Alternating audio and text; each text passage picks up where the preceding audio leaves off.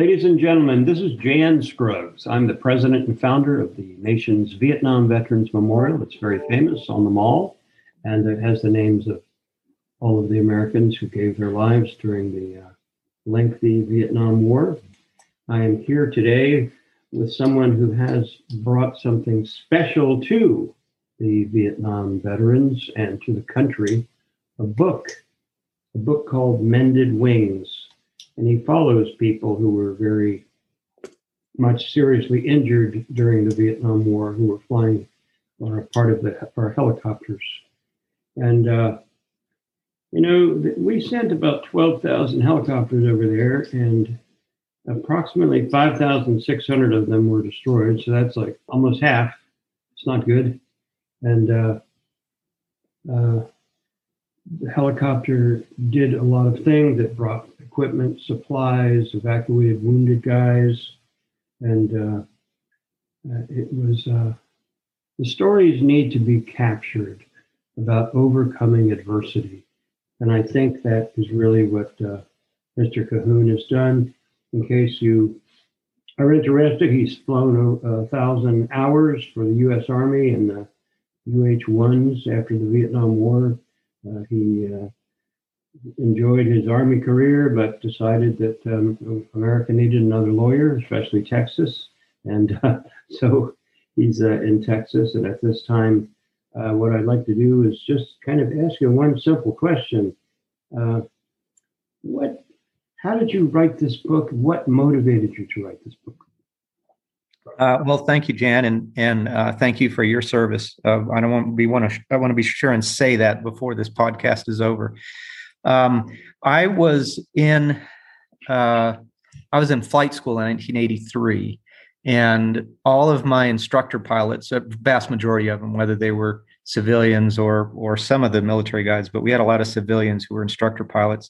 These guys were all Vietnam vets, and they were just wonderful guys. Interesting characters, just calm as could be. You could do some really crazy, stupid things in those aircraft, and it just didn't faze them at all. They'd just take the controls and put you right back where you needed to be. And the aircraft that we flew in the Huey phase of flight school were all old Vietnam birds. And so you'd walk out on the flight line, and they would be just peppered with these little patches covering up bullet holes. And a lot of those aircraft, sometimes you'd go out on the flight line with one of these guys, and they'd look at one of these aircraft and they'd recognize it. And they'd say, that's an aircraft that flew me when I was stationed at wherever. And I just really got intrigued with their stories. I thought they needed to be preserved. I've always felt like Vietnam vets got a very raw deal when they came home. I think that's everybody kind of recognizes that now. And this is just kind of a book that I always wanted to write. And I had 2 books previous to this under my belt. So I felt like I had the credentials to do it. And I felt like now is the time. I mean, if we're going to honor this generation of pilots and this generation of veterans, we need to do it now. I mean, it's just an unfortunate fact. We can't wait another 10, 20, 30 years. They need to see how we feel about them, and we need to tell them now that we appreciate them. So that was really kind of the motivation for the book. Tell me, why don't you tell me one of the stories of the veterans who you are writing about? Well, just by way of background, the book is broken down into 10 chapters. So I have 10 vets, and the criteria was each one had to be wounded in battle while they were flying helicopters. And so and the book is written in chronological order. So I kind of walk you through the Vietnam War. The first guy was injured in 1966, and the last guy was injured towards the end of 1972. And at that point, as you know, Jan, there really weren't any Americans in Vietnam except for pilots and their crews. So if you got shot down, good luck being, picked up by somebody. But I'll just, as an example, I'll mention my very first vet, who was Warrant Officer Pruitt Helm. And so that starts the book out. And again, it's 1966. And he is flying an aircraft in support of an insertion that runs into an ambush, quite frankly. He's shot down. He's badly injured when he's shot down, and he ends up in the middle of a battle zone that rages all night long while his crew is in basically no man's land between the two forces fighting. He ends up being a paraplegic because of this. And the way I tell these stories is I start you off with taking you right up to the point where he's injured, but then I go back in time because I think it's important to understand the context of these veterans. I take you back to Pruitt's childhood days, and I walk you through high school and how he got to flight school and going up into Vietnam and his experiences in Vietnam before he got injured. Some of these guys were injured weeks after arriving. Some of them were injured just a week from leaving, but they all have stories about Vietnam. And then, but I think the story is also important to carry it forward because in order to understand the impact that Vietnam had on this generation, we need to take them all the way up to today. And that's what I do with each one of these vets. I walk you from Pruitt rehabbing, all the terrible things he went through and dealt with, how he overcame being a paraplegic. I don't want to give away the story, but what happens with his personal life. And I take you up all the way up today to where he is and retired and married and grandkids and so forth. So I want to give you the full flavor, the full picture of each one of these guys. In a lot of respects, Jan, these guys, to me, they're heroes, and every single one of them special. I found their stories absolutely fascinating. But I will fully admit that there's thousands of guys like this out there. This is just a representative sample of that generation. How can you explain to people the courage it took to land a helicopter in the middle of an active firefight in which people had AK-47s and machine guns and SKSs and hover and get the wounded on and fly away? How can you explain the motivation? What made these people so unafraid of death? Jen, I'm not sure I can explain, and I'm not sure it's unafraid, because I think all of these guys will tell you that that fear was constantly a constant companion with them in the cockpit. But it's almost inexplicable, because you're right. They just on a daily basis did some things that were incredibly dangerous, flying into LZs and the bullets are pounding the aircraft. I've met a lot of Vietnam vets in my time. I can't remember any that weren't shot down at least once. Most of them were shot down multiple times. You were extremely lucky if you came back without being injured. That was pretty rare. And you counted your lucky stars if you came back at all, quite frankly, because the death rates were comparably pretty high. It was definitely one of the most dangerous occupations that you could have in Vietnam. So to what do I attribute the fact that they did it day in, day out? I've asked these guys that, and some of them will give you the flippant answer. Well, we were young and dumb and stupid, and it was just what we did. But I don't think that fully explains it. I think they, more than anything else, they had a commitment to their brothers in arms, and they refused to give up. They viewed themselves as their protectors, the guys that would bring them home, bring them food, protect them with gunships when they were being overwhelmed.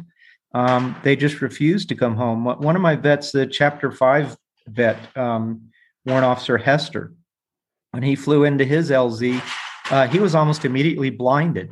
And he tried to turn the controls over to his co-pilot, and his co-pilot was unresponsive. He assumed he was dead. His head was slumped in the cockpit. Now imagine if you're in that situation. And by the way, there was a machine gun about 10 yards away from the aircraft, point blank range, that was pounding the cockpit. He could feel the bullets hitting his armor, his body armor. He could feel them like somebody hitting him with a sledgehammer in his ribs. I think that most of us would instinctively say, you pull the collective, which is the power, you pull the collective and get the hell out of there. But he refused. He wouldn't do it because he was there to pick up wounded soldiers. And until all those soldiers were on board his aircraft, he was not going to leave that LZ. And so he waited, and he kept asking his crew chief, are we up? Are we up? And his crew chief said, no, they're bringing more out. And he just hung in there, and he took it until the crew chief finally said, we're up. And then he had to have the crew chief be his eyes on the controls to make sure he didn't over-torque the aircraft pulling out of there. But that's just a demonstration of that courage. And so I'll get back to your question, Jan. I don't know why. I even after talking to all these guys, it baffles me. But I think it mostly had to do with the fact that they were Americans, and they were Americans that they felt responsible for, and there was nothing that was going to stop them. Even death wasn't going to stop them. They were just going to keep coming. Yeah, and amazingly, that sort of bravery and courage continues today. And recently in Afghanistan and Iraq, several helicopters have gone down with Navy SEAL teams and so forth. But they were all going to rescue another team that had been wounded, injured, and special operators and Army infantry units. So people don't understand, unless they've been in the Army or the Marine Corps, the sense of brotherhood and sisterhood that's there, and willingness of people to lay down their lives in combat. I saw it myself. And so forth. So, yeah. Yes. What about another story of one of your fellows there? So these guys, their injuries range tremendously. When I started to write the book, for some reason, Jan, I had in my head that these guys would all be kind of similar, and they're just so radically different. Most helicopter pilots, I'd say the most common injury for helicopter pilots is usually in their lower extremities, because they did have some armor that surrounded them in the cockpit, and they were wearing chest protectors. So a lot of these guys had feet blown off or legs severely wounded. But one of the guys in the story actually had a brain injury from shrapnel after he was shot down into a hot LZ. And as he's walking away through the muddy rice paddies, a piece of shrapnel hit him in the head, and he slumped into the water. His crew actually thought he was dead and left him underwater. And the interesting thing is, he experienced a out-of-body experience. I won't go through all the details, but it was one of those where he's actually outside his body looking at it floating underwater, and he's continually going back and forth from sort of death into reality. Unfortunately, excuse me, there was a medic who was behind who saw him slump into the water, and he trudged over and pulled him out of the water and saved his life. And then he had to deal with this brain injury for the rest of his life. And I'm not going to give away his full story, but I guess kind of the interesting thing about this particular guy is he ended up being a minister, and the other kind of unique, well, this isn't unique, but Jan, there's a sort of a common thread of all of them. Despite how badly injured every single one of these guys is, you know what their biggest desire was after they were injured? It was to get back in the cockpit. Every single one of them did whatever they could. And this may sound shocking to you, but this one guy who had the brain injury had a big chunk of his brain removed. And it was a very severe injury. He ended up going back on flight status to his second tour. And the paraplegic that I mentioned to you before, he managed to learn how to fly fixed-wing aircraft as a paraplegic. They all love flying. They wanted nothing more than to get back in that cockpit. And more than that, they wanted to get back to their unit and fly with their units if they could.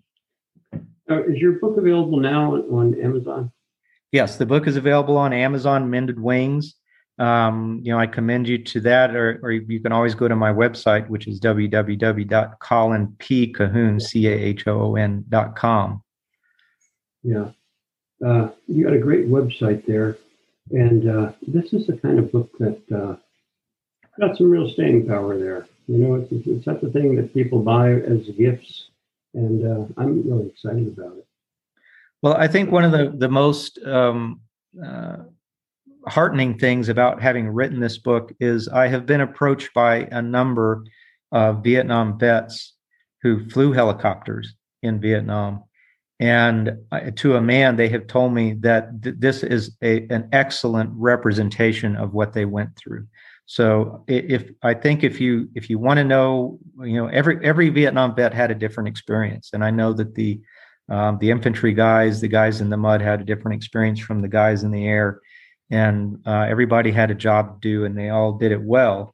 But if you want to see what it was like to be in the cockpit as a pilot in that generation, I think that this is a good way to see that, because you get the perspective of 10 guys throughout the arc of the war from 66 to 72.